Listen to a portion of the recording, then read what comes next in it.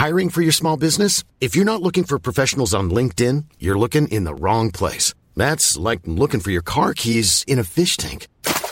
LinkedIn helps you hire professionals you can't find anywhere else, even those who aren't actively searching for a new job but might be open to the perfect role. In a given month, over 70% of LinkedIn users don't even visit other leading job sites. So start looking in the right place. With LinkedIn, you can hire professionals like a professional. Post your free job on linkedin.com/people today.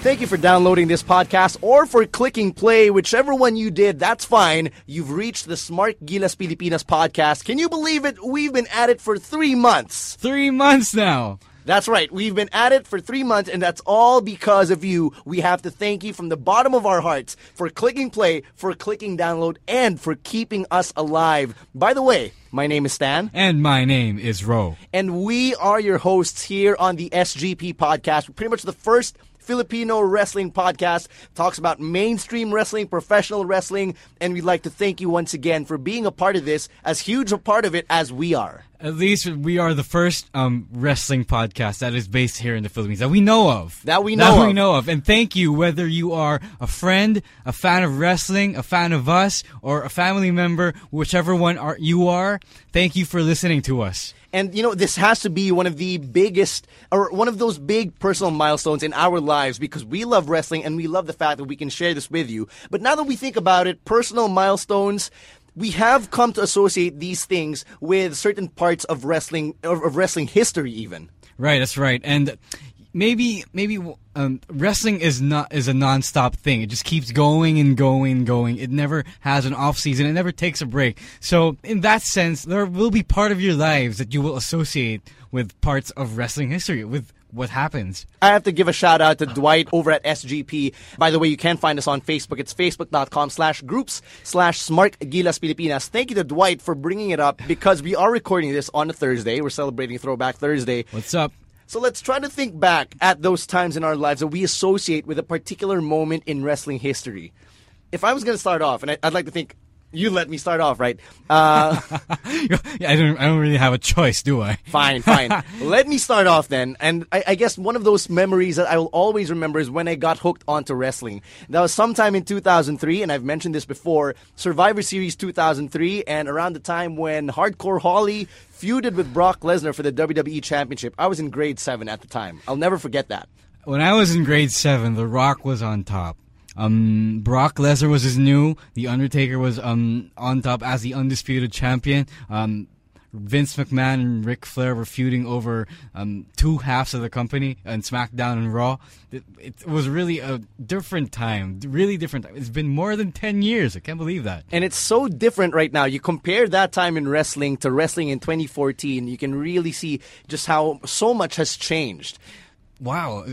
And you said we've been doing this for the past 3 months. I will associate the last 3 months and maybe the rest of this year with us doing this podcast. That would actually be a good thing, because now that I think about it, us doing that podcast, if we can associate that to one particular moment in wrestling, it would be Daniel Bryan holding both championships, the WWE World Heavyweight Championship, and leading an entire stadium of yes chants in New Orleans. Well, we did start this podcast the night after WrestleMania 30, and maybe he is our spirit animal. He is. I would like to think that the GOAT is our spirit animal for this podcast. The GOAT is our spirit animal. And I remember 2012, I was just in law school and CM Punk was on top.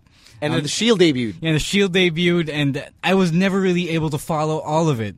And because I was so busy studying, I just had to let it go. But those years were a blur to me. Man, one last thing I could probably bring up is how I was in high school when I found out that both Eddie Guerrero died and then Chris Benoit died, like 2 years apart. The funny thing is, the guy who told me that Eddie Guerrero died was the same guy who told me Chris Benoit died. And both times he told me that they died on a Monday. It was a Monday when I found out that Eddie died. It was a Monday when I found out that Benoit died. Oh man! Now that I think about it, yeah, we all found out that Eddie died on a Monday, our time. Yeah. And well, I was already in college by the time Chris Benoit died, and I just found out.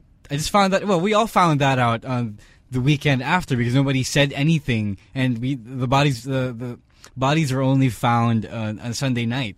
Yeah, so I guess it does goes to show that if you are a lifer in wrestling, or if you've really been following this for probably the longest time, you really take this with you and associate it with certain parts of your life. But we want to know what you think. You can always tweet us at Stan947. At Roazwar. I'm the guy with the black Mystico mask. And I'm the guy with a microphone in this picture. But you can let us know regardless about those personal times in your life which you can associate with certain times in wrestling's timeline. You know what? My undergrad years were all a blur of Cena and Orton to me. And since you and I pretty much went to college around the same time, hell, we graduated in the same ceremony. Yeah, right. Yeah, right. It's the same, same blur. In our senior year, the people on top were Randy Orton and The Miz. Sheamus, Christian, and Daniel Bryan was only going to the top as the World Heavyweight Champion. Believe it or not, Zack Ryder still meant a damn at some point when we were about to graduate. Yeah, he was hot He was hot then. By the time he graduated, he cooled down a lot, considerably.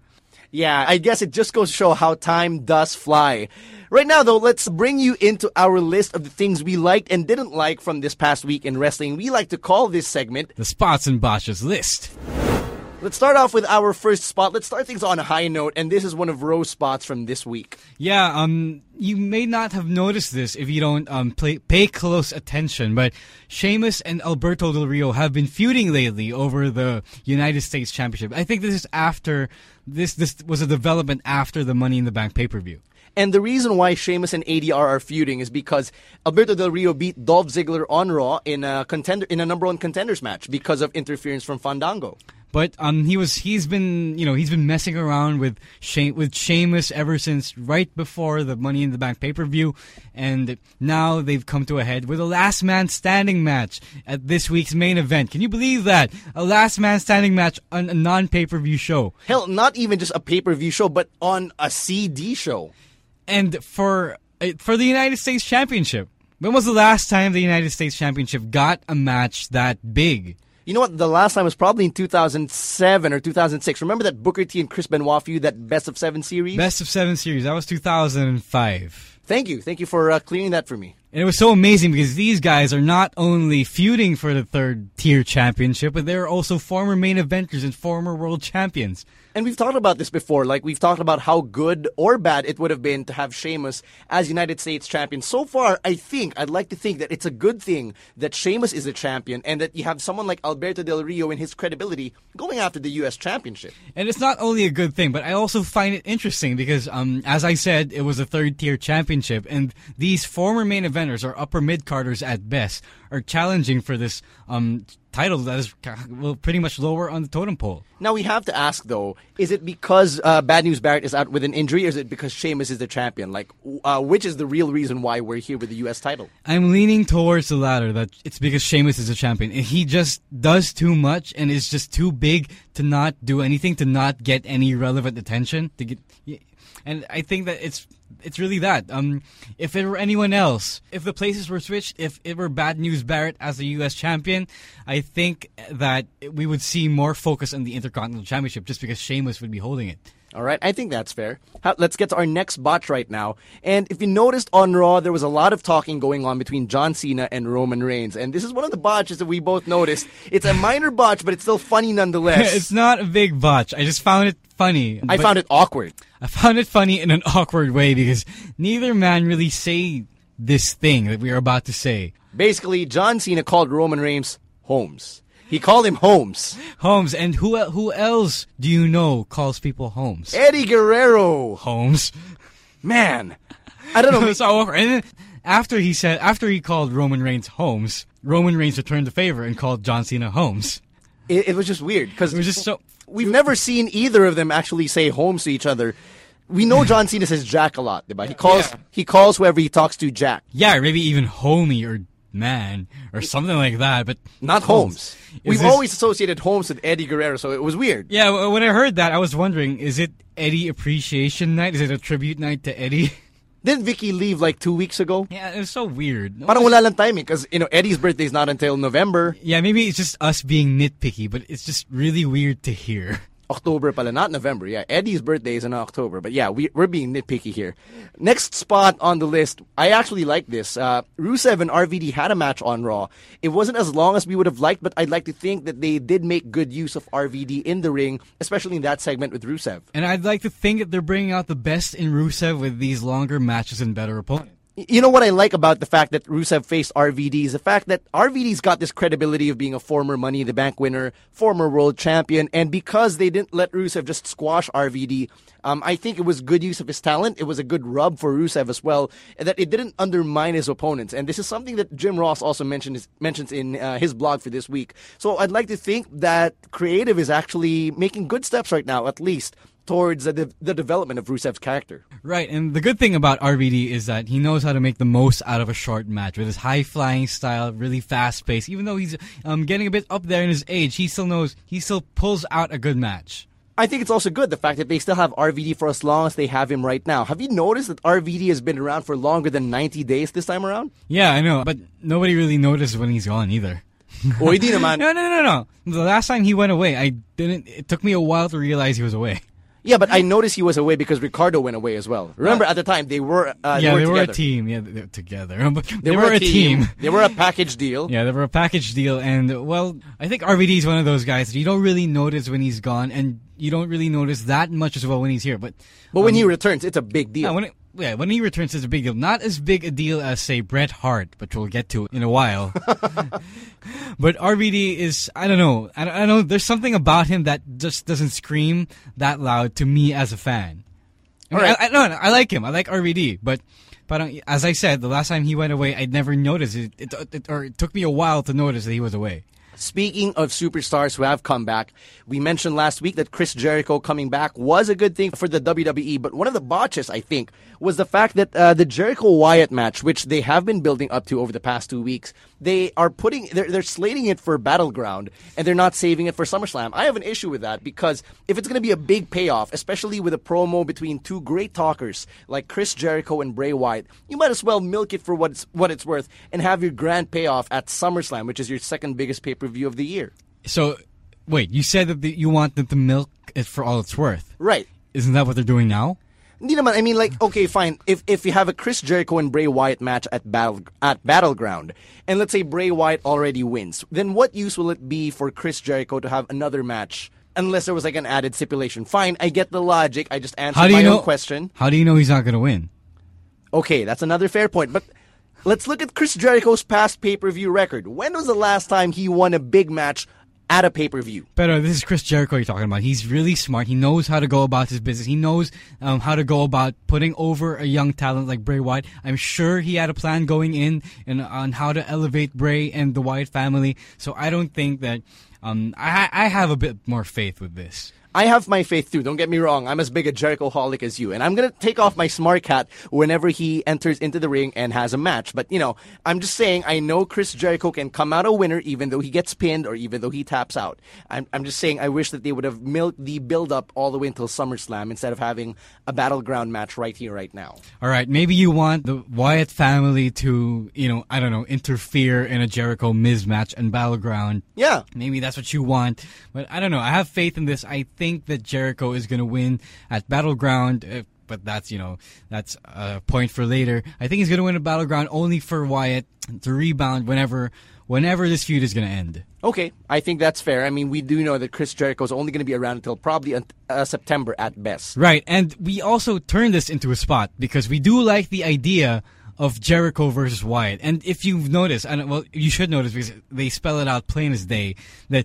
Bray Wyatt is hinging this entire feud on the idea of Jericho as a savior, which he has presented himself as in his previous runs. Right, in his previous runs from 2007 when he saved us from the age of Orton, remember that? Right, and in 2012 when he came back as the savior of pretty much everybody from the boredom that had happened at that time in the WWE. Here's another spot. Randy Orton versus Dean Ambrose on SmackDown last week and on Raw this week. And yeah, it was a better match on Raw. this Monday. I enjoyed that match. I enjoyed very that much. match as well, and as much as I want to see Ambrose come out strong, because at this point he is the weakest one out of the ex-Shield members, with Rollins winning the Money in the Bank contract and with Reigns having a title shot, which we'll also discuss later. Ambrose needs something, but this was a good match. He never came out looking weak at all. You know what? I wouldn't have had a problem if this match came out on pay-per-view. Yeah, the match on Raw looked like an undercard match of a pay-per-view. And that's a good thing. It says a lot about Randy Orton and Dean Ambrose that they could pull off such a match given the amount of time they had and given that it was on Raw on free TV. Amount of time they had a lot of time. They did have a lot of time. Exactly. They made the most out of that time. Oh, I thought you thought that it was short. Neither man, I appreciated it. I appreciated it for what it's worth. Well, you have two lunatics going at it with each other. Exactly. Right, you have a loose cannon of a combo. And those two would be a good feud. Would make a good feud. I would watch that feud. I would have to agree. It seems, and I'm glad that all members of the Shield are doing very well on their own. Not that we didn't expect any of this, but we're just glad that it's following through. This next botch, which we're probably going to have a little bit of fun with.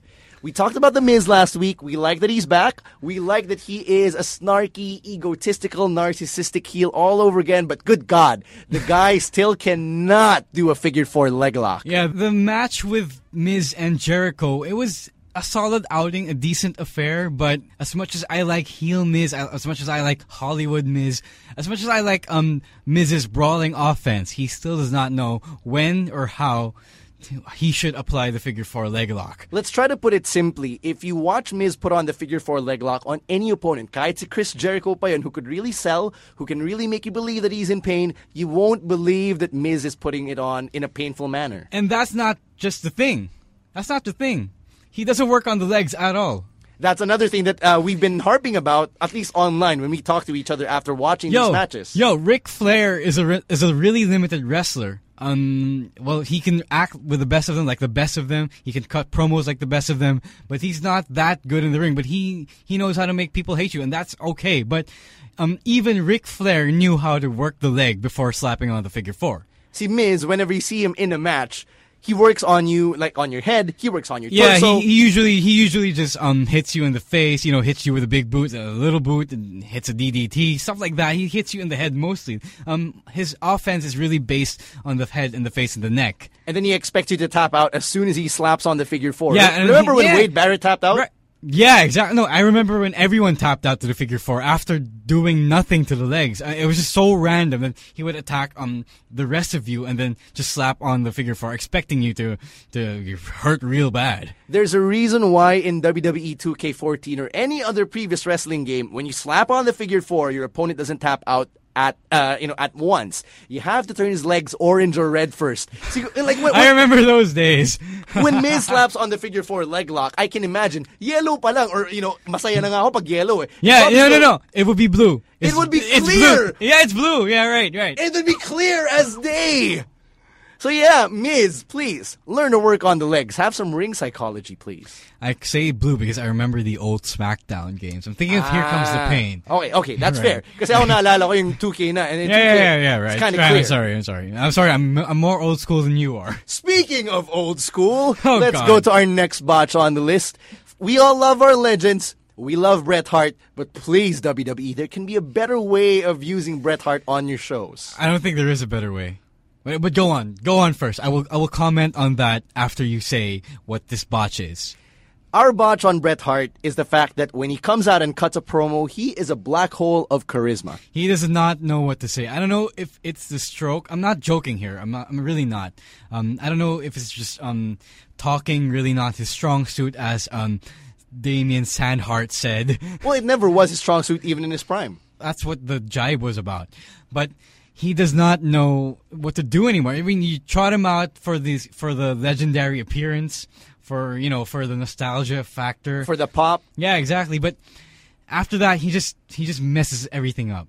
Remember when Damien Sandow actually came out as Bret Sandhart, and he was giving Bret Hart a hard time, and Bret Hart punched him. There was a perfect timing, for him to bust out a punchline. Right. And oh, by the way, we're talking about the episodes of Raw and Main Event this week because they are coming from Canada and Bret Hart is maybe in all of them this week. Maybe even SmackDown. Yeah. So Bret Hart hits Damien Sandow and he had a punchline, but he gave it out like I guess a few beats too early. Right.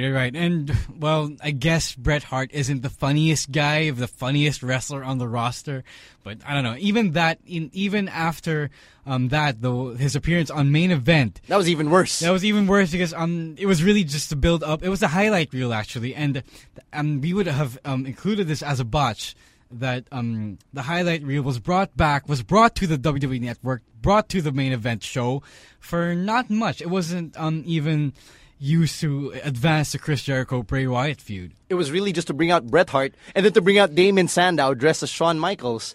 And then, like Bret Hart was just there saying the same thing over and over again, beating around the bush. And it was rather unfortunate, for someone of Bret Hart's stature to be reduced to something like this that, podcasters like me and Ro here can rail on so easily. Well, to be fair, the reason why Bret Hart is reduced to that is because maybe he just doesn't know how to do anything else anymore. Pero sayang, I mean, it could have probably worked better had Chris Jericho had more to do, I guess. Well, even when he doesn't talk, remember the Charlotte versus Natalya match back on NXT? He was a horrible manager at NXT TakeOver. TakeOver, thank you. Oh God, I forgot what the name was. Why did I forget? But he was so horrible. He was a black hole of charisma. He didn't look like he gave a damn. Ric Flair was in Charlotte's corner. And you could see Ric Flair was almost crying. You could see that he took off his blazer like he really gave a damn. And Bret Hart was just there. Now, his presence could easily have been negated. Like, you could take Bret Hart away, and it wouldn't have affected the match at all. Yeah, because he didn't know what to do at ringside. I don't know if he knew what to do there. And it's funny. And maybe he could have just watched Ric Flair and tried to copy him. It's funny because you would think that they would know how to do these things, right? Having been in the business for quite some time and having been exposed to different characters. Like, I'm sure the Hart Foundation had a manager as well back in the day. They had each other, to be managers. So you would guess that Bret Hart had enough time, enough practice. But I guess, like, as a non-wrestling presence on screen, he has a lot to work on if he wants to work on these things. Yeah, exactly. And well, maybe he doesn't. Maybe he just wants to sit at home, relax and rest. Maybe he should just do that. Keep counting them checks, Bret. Yeah. Keep getting them checks. I don't think he needs to. Well, maybe the WWE needs Bret, but Bret does not need the WWE. And it's clear. I think it's clear. I think maybe that's it. Maybe. One thing the WWE has needed, though, this is the next spot on our list. Things for the Divas to do. And we like this, the fact that the following things are going on right now in the Divas division. Number one, you've got the Paige-AJ feud. Right, and next you've got the Funkadactyls breakup. And then you have Nikki Bella being bullied by the other Divas. And then, of course, you have the love triangle between Summer Rae, Layla, and Fandango. And this is a good thing that everybody in the Divas division is doing something because it shows that, first of all, they're not idle. Yeah, and someone cares for them, actually. Someone is writing for them. Someone's writing stories outside of the championship picture. Not just that. Not just the fact that someone is writing for them, but someone is going to bat for them up top. And that's a good thing. Once again, we can't say that enough because, fine, we're still probably not there. There's days when Trish Stratus and Lita would have amazing matches that would main event Monday Night Raw. But the fact that there are stories going around the Divas, that's something that some of the other characters on the men's division, in the main roster. Men's division. Fine, in the main division. You know what I'm trying to say, diba? Some of them don't even have stories they can work around. Zack Ryder doesn't have a story he can work around. Heath Slater right now doesn't have a story he can work around. And yet, people like Eva Marie, Alicia Fox, they've got stories that they can work with every week. And we're not saying that these are really good stories. Far from it. We're not actually defending the merits of these stories, but we're actually defending the fact that they've got something to do. That they exist. Yeah, because, idle hands are the devil's playground and all that. And, well, really good for some people to have something to do. And speaking of people who don't have anything to do, anything else to do? We're talking about the tag team division, which is our last botch on this list because as it stands right now, the Usos and the Wyatt family, they have a 2 out of 3 falls match at Battleground, but they haven't been feuding or messing with anybody else as of late. Well, it's a gift and a curse in WWE right now. If you do something good, the top guys will force you to do it over and over just to milk it all out. And I guess it's something to look forward to come Battleground, but I guess we're waiting for that time when Ryback once again figures into the tag team chase. Or when Stardust and Goldust finally get into the picture. Thank you for leading into that. Stardust and Goldust, we've been waiting for them. We've been waiting for their chance. But I'm guessing that they're saving it for SummerSlam. I'm hoping that they are. And if and when they do, we will be there front and center cheering our boy on. And we're not saying that the Usos and Wyatts are bad with each other. Far from it. Yeah, they had a good match at this Monday's Raw. But I just don't want to see them, doing it to death when there are other teams that they can mess with. Kasi magsasawa tayo. Yeah, exactly, and that's why that's why we get that's why we boo Cena. That's why we boo whoever it is who is being shoved down our throats. We want something unexpected. We want something new. We want to be impressed from time to time. And the way to do that is to not keep shoving the same guys down our throats. And that takes care of this week's Spots and Botches. Right, we're introducing a new segment this week, and if you haven't noticed by now, there are certain things we've been talking about over and over again. One of them, of course, is our Spots and Botches list. Another one is Stardust, but here's something you may not have noticed. Ladies and gentlemen, we are introducing a brand new segment to the Smark Gilas-Pilipinas podcast. As self-proclaimed esteemed wrestling journalists, we take it upon ourselves to discuss the most pressing issues in the business. In line with this, we present to you... The Damien Sandow Weekly Update!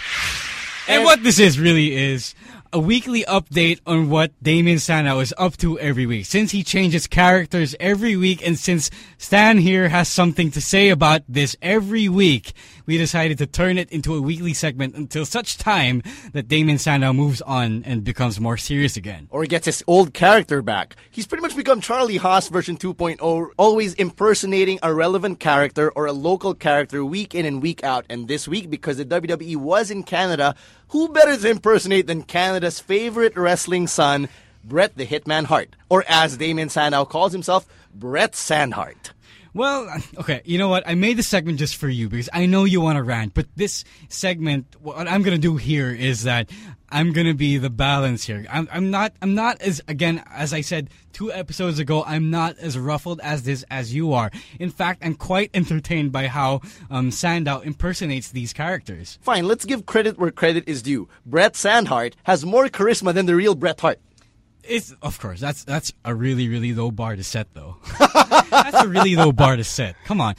Yeah, and to be honest with you, I was really entertained by almost all of his impersonations. I love the fact, though, that they're so committed. I mean, for as much as WWE is trying to scrimp down on production costs, at least they're giving Damien Sandow his respective costumes for every week. Well, they did that for Charlie Haas back in the day. So it's not really it's not that big. It's not as big an expense as, Fandango's silhouette lights. Pero sayang, I miss those silhouette lights. But yeah, they were able to afford a Lance Stephenson jersey. They've afforded the Bret Hart costume. Hell, they afforded to, dress him up like Shawn Michaels. And fine, I'm not going to rant here, but I'm actually going to give Damien Sandow props for being able to copy the way Shawn Michaels would talk. Granted, he wasn't able to copy the voice, the exact voice, but listening to how Damien Sandow delivered his HBK-style promo, I could actually imagine Shawn Michaels saying those things in that particular way. I don't really know if he was actually intentionally impersonating HBK, but he did a good job of it. And he really does kind of look like HBK, maybe because of the beard. Yeah, so he's got the hobo look going on, which is always a good thing. And I guess, fine, he can nail the outfit, kahit papano. I wish, though, that he'd shaved for the Bret Sandhart look. He never shaves for anything, though. Oh, nga, no? Well, he never shaved for anything. He never shaved for Mr. McMahon, yeah, right. Right. But he did pull off a good McMahon.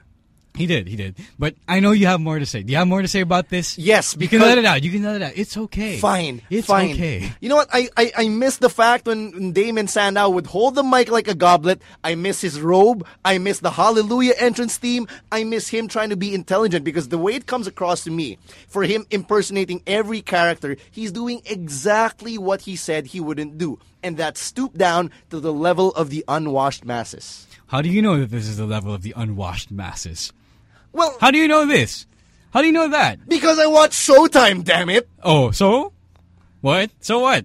You see these on noontime shows. You see impersonators everywhere on local TV. But we see this on SNL, Mad TV, comedy shows. All right. Who do SNL and Mad TV cater to? The American masses. And so? Oh, those are the American masses. No, not just the masses. I'm sure there are, there are people higher up in the. Well, I don't really want to promote a social class structure here, but maybe there are, maybe there are some enlightened people who actually watch these comedy shows. Fine, granted that there are enlightened people and people from the higher social classes that do watch these comedy shows. Sinasabi ko lang. You've got guys like Louis C.K. or George Carlin who are, I'm pretty sure, are comedians who are intelligent. But do they do impersonations? I'm sure. The way that Damon Sandow does. The way that the people over on our noontime shows do. The way that Kenan Thompson and the guys at SNL do. I don't think so. That's unfair to say. That's really unfair to say that impersonation is a comedy art for the masses. I didn't say it was a comedy art for the masses. No, yes, you did. You kind of did. What I said was... I'm ashamed of you, Sam. Yo. Don't judge me just yet. I was just trying to prove a point when I said that Damon Sandow's character is pretty much turning on himself right now. No, because I still think that it's still getting him by. Because if he doesn't do this, he has nothing else to do. But that's not his character. Like, that's not who he really is as Damon Sandow. As Damon Sandow, he has to be the intellectually superior guy. He has to be the guy that tells everybody, I'm better than you, I'm higher than you, I'm better than dressing up like Lance Stephenson and blowing in the Big Show's ear. To his credit, though, he's been trying to still incorporate those elements in his impersonations. Kahit paano, he still tries. He doesn't always get it all the time, but he tries. And fine, to Damon Sandow's credit as well, he actually goes beyond the promo. Like when he actually has a match and whenever he's actually given some time, he tries to incorporate these things in his moveset. But I guess that's my biggest gripe, and that's something we'll probably revisit as future episodes and as future weekly updates on Damon Sandow happen. No. What do you have about the moveset? Because I was thinking about something, and I want to know if you're thinking of the same thing. Sa akin is the moveset is actually changes a little bit. Like he actually lets it adjust from time to time depending on which character he's impersonating. Yeah, and I like that because that's what he should do when he tries to impersonate. Because it shows that he not only knows how to impersonate a character's characteristics, a look, appearance, but it shows that he's good enough in the ring to adjust and be fluid, more liquid. And that's a mark of superiority, of wrestling superiority. Yeah, but that speaks more to the performer behind the character. Get what I'm saying? No. I'm willing to argue that this is my previous complaints about Damon Sandow, that he says he's a smart guy, but he does really plain wrestling moves. But I think that you can argue that adjusting his moveset to the character he's impersonating is really is a really good telling mark of intellectual superiority. All right, but do other people notice this? Like, is this noticed by the people who matter? And fine, you and I notice this because we're trained eyes. Right. And that's why we're here. We're telling them, hey, maybe this is it. I thought that this is why we're here.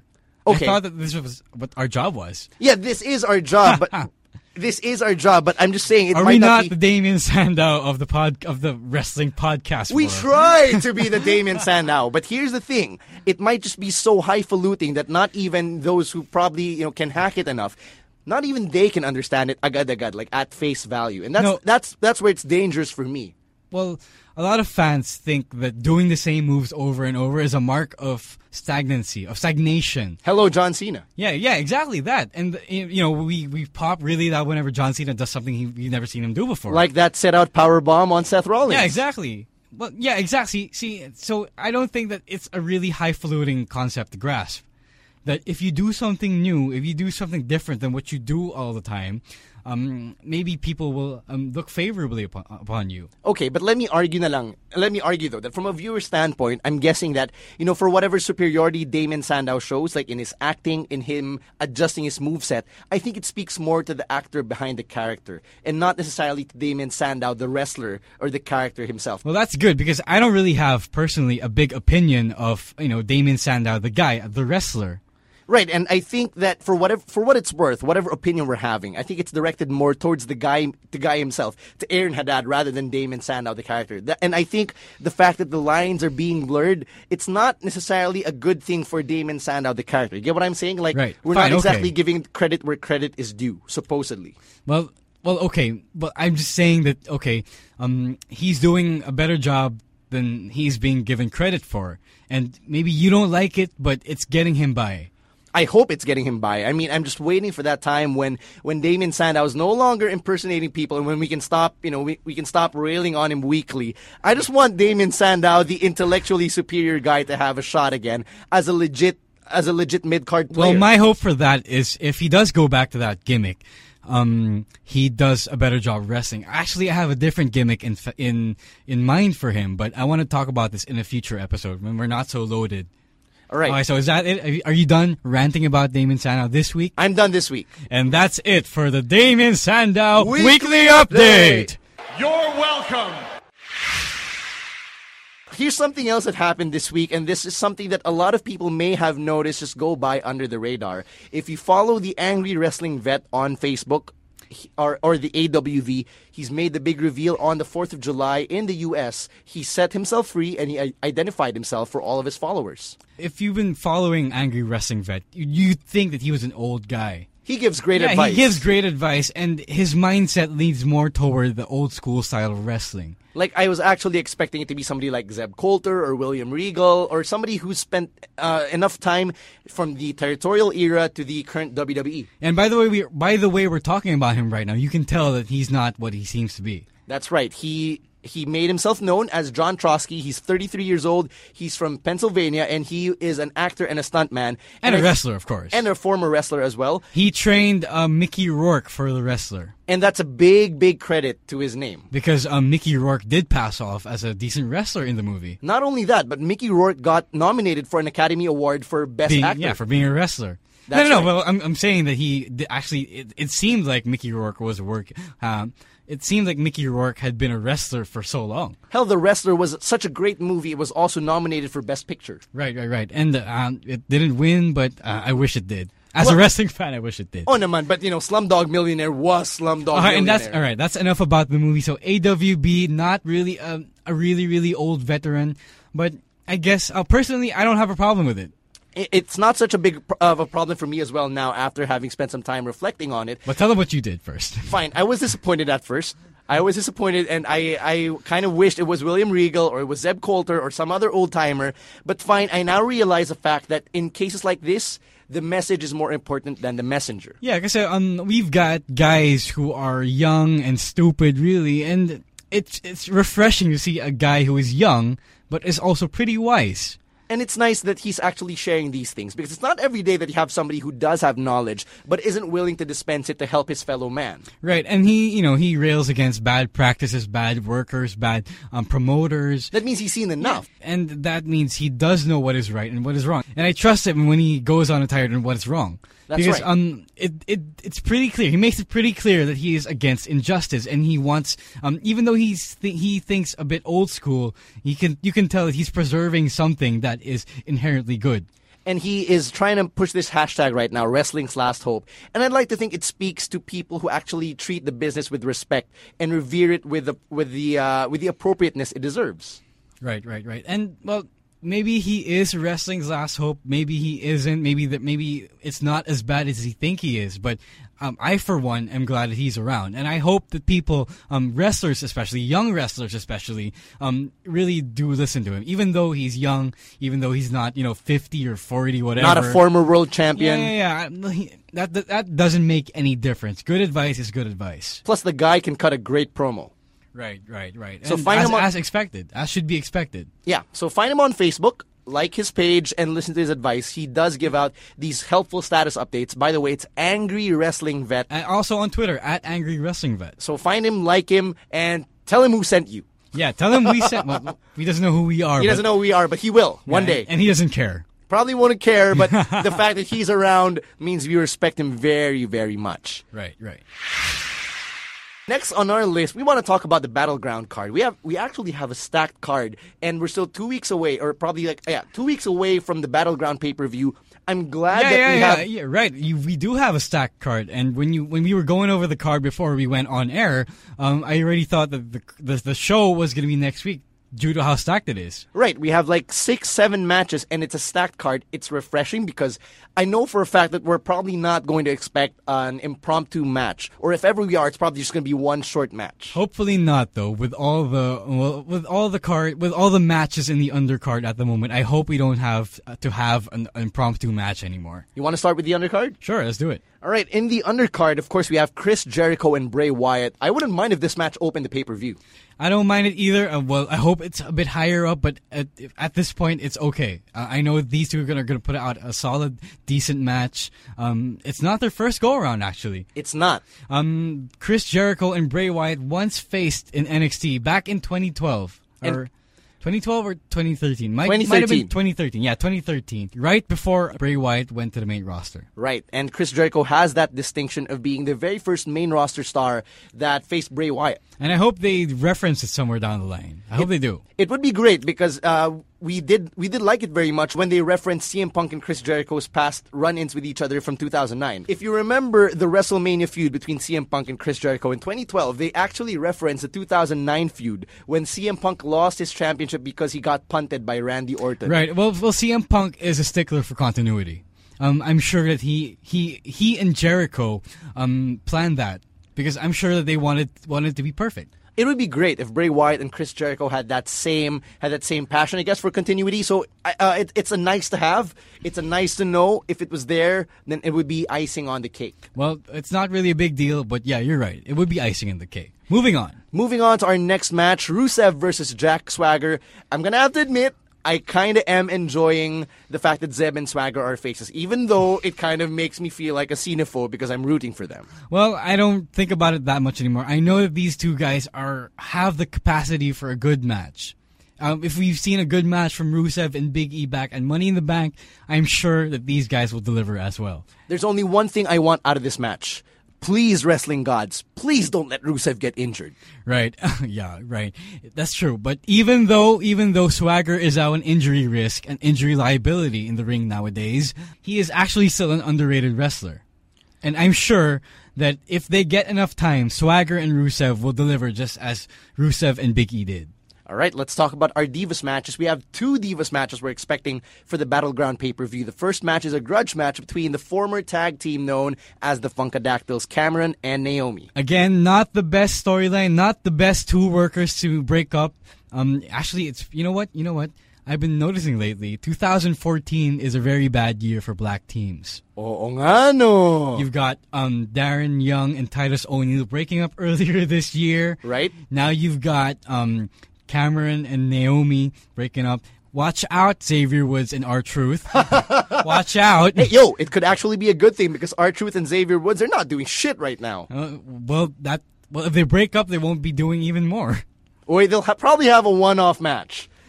And then they'll split up for good. It might be better than, Young versus O'Neil. But they'll split up and not do shit again. At all. Continue not doing shit.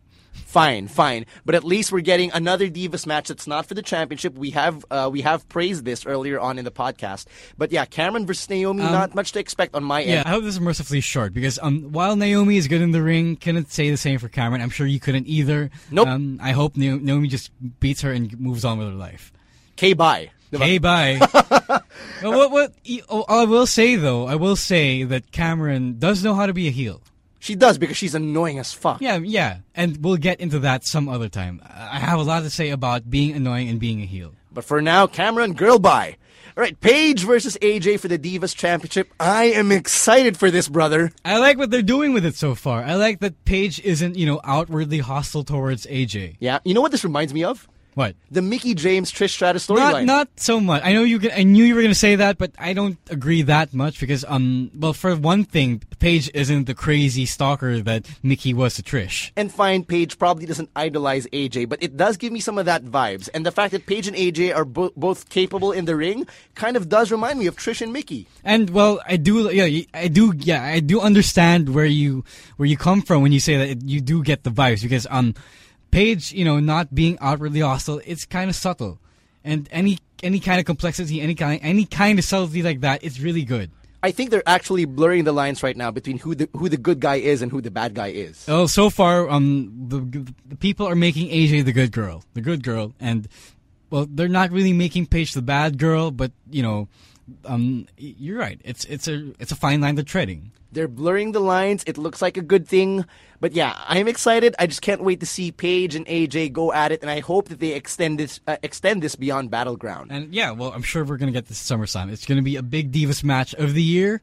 It should get more time on SummerSlam, but I do hope it gets a lot of time on Battleground. I hope they get promo time. Like, I hope they actually go at it on the mic. Well, they've got, 2 weeks. Do they have 2 weeks before they build us up? They have one more Raw before Battleground. One more Raw, one more main event, one more SmackDown. I'm sure there'll be enough time to cut promos against each other. Interesting. Really excited for this. Here's another match I'm looking forward to. I love Battle Royals, and we have one for the vacant Intercontinental Championship. Let me just rat off the contestants right now so far. Confirmed are Fandango, the United States Champion Sheamus, Cesaro, Sandow, Khali, Ryback, Curtis Axel, Bo Dallas, Kofi Kingston, Dolph Ziggler, RVD, Biggie, and ADR. And we didn't say this when we were rattling off Sheamus versus ADR on the spots and botches list, but if you've seen main event, Sheamus cuts a promo before the match in which he says that he might go on to win the Battle Royal at Battleground and unify the Intercontinental and United States Championships. I think it wouldn't be far-fetched to predict that Sheamus and Alberto Del Rio will be the final two. And, well, not just that, but I do think by referencing it on air, I do think that that's where they're going. Because it's Chekhov's gun, a literary device. You present something at the beginning of an act, of a play, of a book, of a film, whatever. You present something, you leave it there. It doesn't seem like anything at all. But as you go on, as the plot goes on... It becomes more painfully obvious. No, it doesn't become more painfully obvious. You actually use it. Okay. It actually happens. You know what I'm thinking of right now? I'm thinking about the WWE 2K12 game. Remember when they unified the US title and the Intercontinental Championship and made it a European Championship? I want Sheamus to do that. I still do. I know it's probably a pipe dream, a Hail Mary, but I would like to see that happen. I don't mind whoever does it as long as they do it. I do want to see the championships merge. At this point, the Intercontinental Championship is a sitting duck thanks to B&B's injury, unfortunate injury, and we can't have those risks anymore. The roster is way too big, not split enough to sustain two championships. We just need one. One is enough. All right. And I think that's why they also have just one set of tag team titles now. Speaking of tag team titles, you have a 2 out of 3 falls match between the Usos and Bray Wyatt's henchmen, Luke Harper and Eric Rowan. As referenced earlier, well, I know this is going to be a great match. I just, you know what I said earlier. Uh-huh. Yeah, I do think that we've been seeing too much of this, in that we kind of think that there isn't. If it weren't for guys like Stardust and Goldust, we wouldn't think that there was a tag team division at all. Sana hindi na lang tayo magsawa. But here's something I'd like to get your opinion on because I know you love your wrestling music. What about this new theme song that Eric Rowan and Luke Harper came out to at Raw? It's not anything to write home about. I wish they stayed with the creepy version of "You Got the Whole World." Well, it's really not much. It's not even much of music because it's not even much of an entrance because they just play the music for a while. They cut. They do the thing. They do the thing. And then they show up in the ring. You know, I've always wondered how Harper and Rowan did that, especially on live Raw. Every time they do that, I always wonder how they do it. Ano, tumatakbo ba sila from the back, or do they hide under the ring? They probably do run down from the ramp. But like two big guys running down, even if you shut off the lights in that stadium, somebody's bound to see them. I don't know. But I do think the whole cell phone lights thing is a nice effect. It is, right? Here's the thing. Do people actually cooperate, or is this something that WWE has choreographed? No, I'm sure that the WWE never thought of it because, the WWE doesn't want to push Bray Wyatt as a fan favorite. Yeah, as a fan favorite. I'm sure that the crowd came up with it all on their own, and they thought it was cool, and we do think it was cool. We do think it's cool, and it's here to stay. Let's move on to our main event of the Battleground pay-per-view. Let's give you our initial thoughts as well. Fatal 4-Way, Kane, Cena, Reigns, and Orton for the championship. Well, wait. We have thoughts on why Reigns is here. Yes, we do. It's kind of weird. Let's start it off. We were ranting last week about how it's poor storytelling to have Triple H and the Authority hate on Roman Reigns. They don't want him anywhere near the championship scene. Right after Money in the Bank, boom, Hunter declares Roman Reigns instantly as a participant in the Fatal 4-Way match. But as I was watching Raw, I came up with a theory. Sige, let's hear that theory. Right. other than not wanting Reigns to be anywhere near the championship, they also kind of don't want Cena to be champion, right? Yes, right? Yes. Right. And so maybe they put Reigns in to lull Cena into some false sense of security. You know, parang if it were a third heel, Cena would be overwhelmed. That Right. there were 3 heels against 1 face. Okay. But by balancing it out, by having 2 heels and 2 faces, mas kampante si Cena. Right, because there's another good guy who he knows will do the right thing. By doing the right thing, maybe that means by not ganging up on him, not taking advantage of him, things like that. And we saw that at the end of this week's Raw. Right, yeah, exactly. So, by lulling Cena into a false sense of security, maybe Triple H thinks that Cena will come in, not bringing his Aest of A games. Here's the thing about your theory. I like it. I think it's very psychological. I think it's very creative, which is very you. But I don't think I don't think WWE creative is that creative. I know. That's why it's a theory. I'm not saying this is fact. Here's what I want to happen, though. Let's fantasy book our lives. Let's bring you, haul your ass to Stanford, Connecticut. Okay. Find someone on creative and pitch that theory. Sabi mo like, pare, feeling ko, ganito yung nangyari kasi ganito. And they'll probably give you like a contract on the spot to go to creative. They'll be like, dude, that's more creative than we've ever gotten. No way.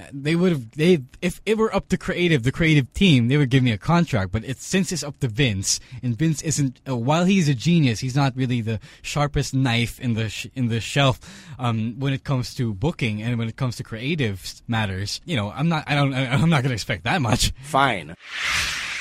That's our Battleground rundown. No word on Daniel Bryan so far, not from the WWE side of things, but news has come out, and there are sources that say that Daniel Bryan is going to undergo shoulder surgery once again. And those same sources have said that since they keep finding new health issues with Daniel Bryan, there is no timetable at all for his return. He's been ridden out of plans entirely until they know when he can come back. And that's not a good thing, especially for us who like our GOAT, us who like our Daniel Bryan. And well, the reason why he has so many problems with his health right now is because of his wrestling style mostly. It's kind of like what happened to Chris Benoit. Again, I hate to reference it, but I have to reference it.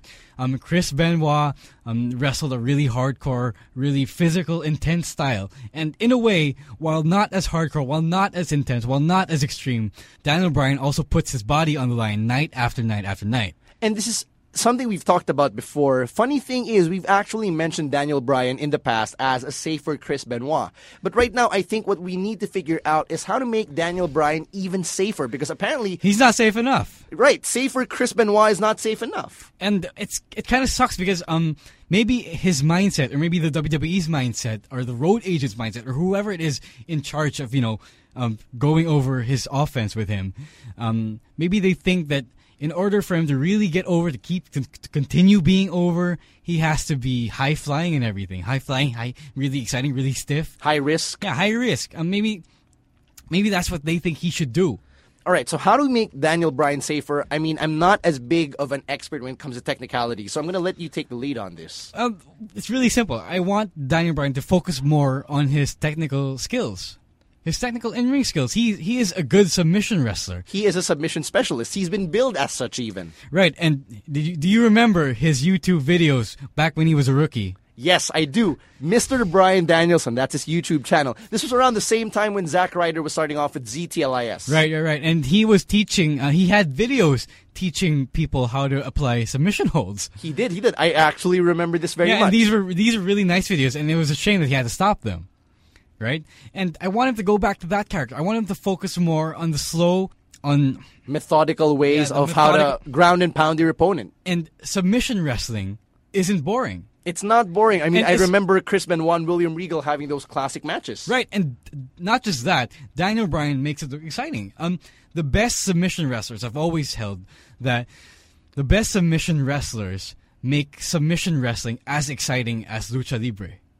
Amen. And I think that if Daniel Bryan can actually push his, push the submission side of him more than his high risk, jumping around high flyer style, it could actually lead to him lasting longer in the WWE ring. Yeah, he flies around. He flies to the outside. He flies to the inside. He does the diving headbutt. I think he should stop doing the diving headbutt because it worked as well for Chris Benoit. You know what I'm saying? Uh-huh.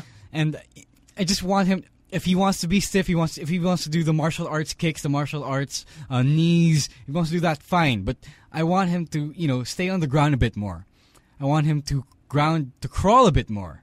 That's something different. I mean, I can't actually imagine Daniel Bryan crawling. Well, it's not really crawling. No, I get what you mean. No, I get what you mean. I'm just saying. I'm just making sure. Right. I am just making sure. Right. In my head, diba, it's a different image to the Daniel Bryan we've gone accustomed to, especially over the last 2 years. And this is something that Edge has an opinion on. As you know, his years of wrestling, the years of his wrestling style, led to him having a really, really bad neck that almost killed him.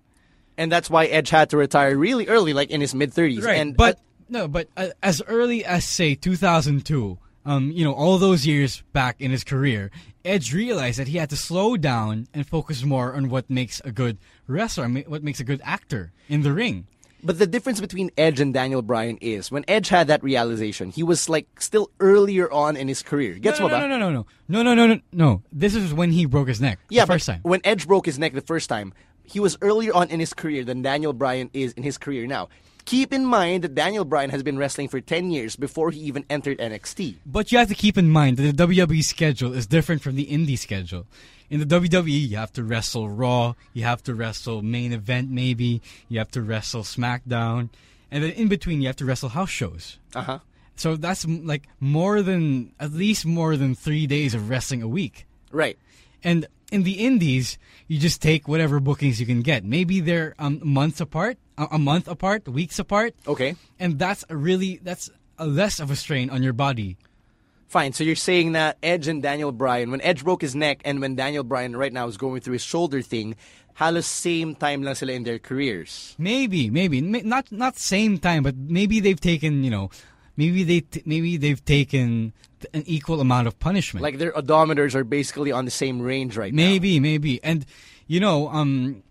we've been saying that this is the first time Daniel Bryan got injured ever since he signed with the WWE. Right. But now we're realizing that it's really bad than we thought. It is very bad. It's so bad that we have no idea. Nobody has an idea when Daniel Bryan is coming back. Yeah, and that's what I'm saying. It's the WWE's rigorous schedule. And, that's an argument for an off-season, but that's another topic for another day. But here's the question, though. On whom should the onus be for Daniel Bryan to change his style? Should it be a directive coming from the WWE, or should it be on Daniel Bryan himself? Because he can change his style all he wants. But if the WWE dictates that he should keep wrestling that high-flying, high-risk style, then I don't think there's much that Daniel Bryan can do in trying to change his style, which favors submissions more. I don't think Daniel Bryan is a stupid man. I think that if he knows he has to save his life by wrestling less risky, then he'll do that. I'm sure he'll do that. And in a way, the crowd will still love him. The crowd will still chant yes for him. And like he has before, like they have before, the WWE will have no choice if Daniel Bryan remains over but to listen and follow. I just hope that they do, because I'd like to think that the WWE is getting scared of putting their faith in Daniel Bryan again, especially because of this injury. Well, and the severity of this injury. Yeah, exactly. And the severity of the injury now makes me understand why the WWE is now getting more and more scared of putting their faith in him. I just hope that they believe in Daniel Bryan again, because right now, for the rest of us, that's about as much as we can do. That's as much as we can do right now.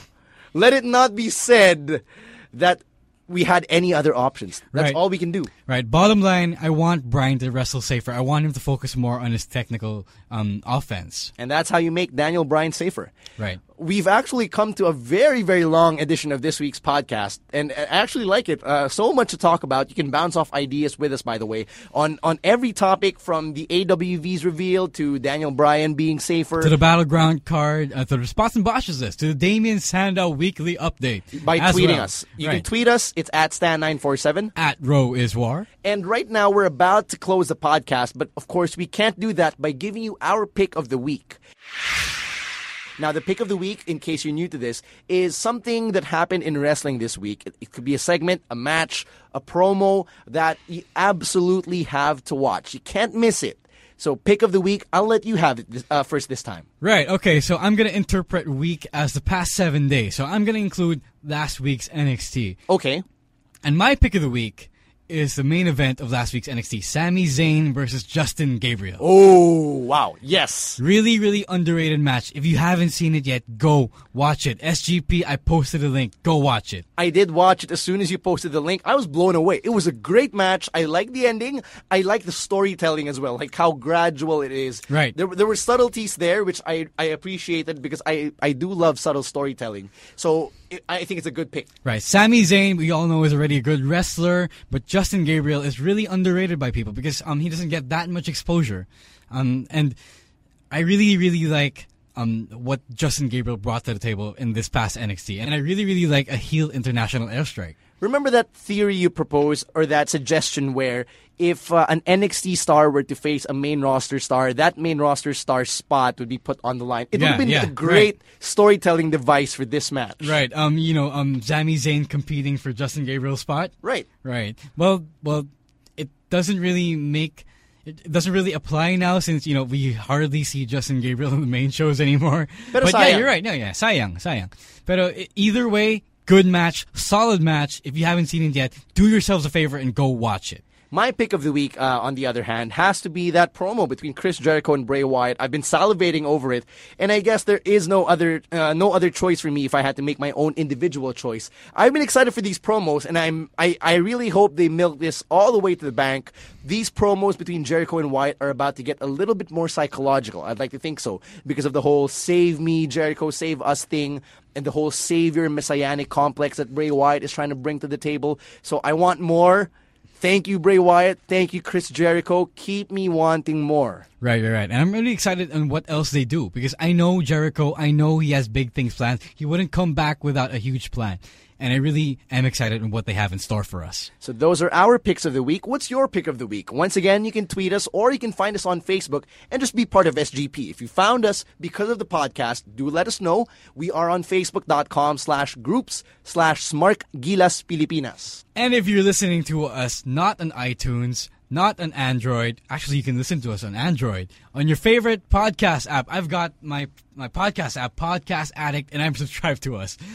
All right. Right, and so that means you can do it on Android, not just on iTunes or iOS. And you can find us on Buzzsprout and on SoundCloud and on Mixcloud as well. And of course on iTunes, because I know that's where you've probably downloaded this podcast. But we're saying that you can listen to us anywhere now.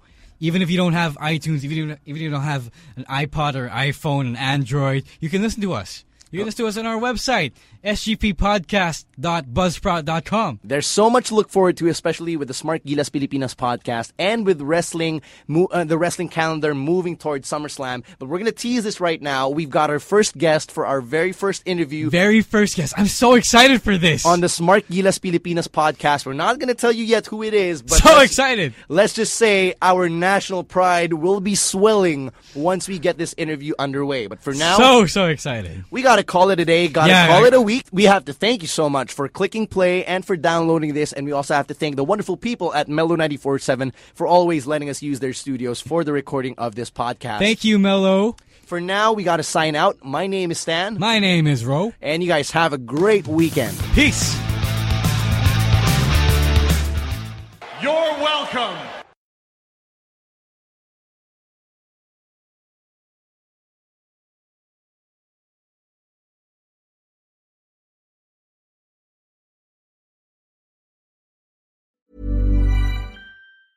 Mom deserves the best, and there's no better place to shop for Mother's Day than Whole Foods Market. They're your destination for unbeatable savings, from premium gifts to show-stopping flowers and irresistible desserts. Start by saving 33% with Prime on all body care and candles. Then get a 15-stem bunch of tulips for just $9.99 each with Prime. Round out Mom's menu with festive rosé, irresistible berry chantilly cake, and more special treats. Come celebrate Mother's Day at Whole Foods Market.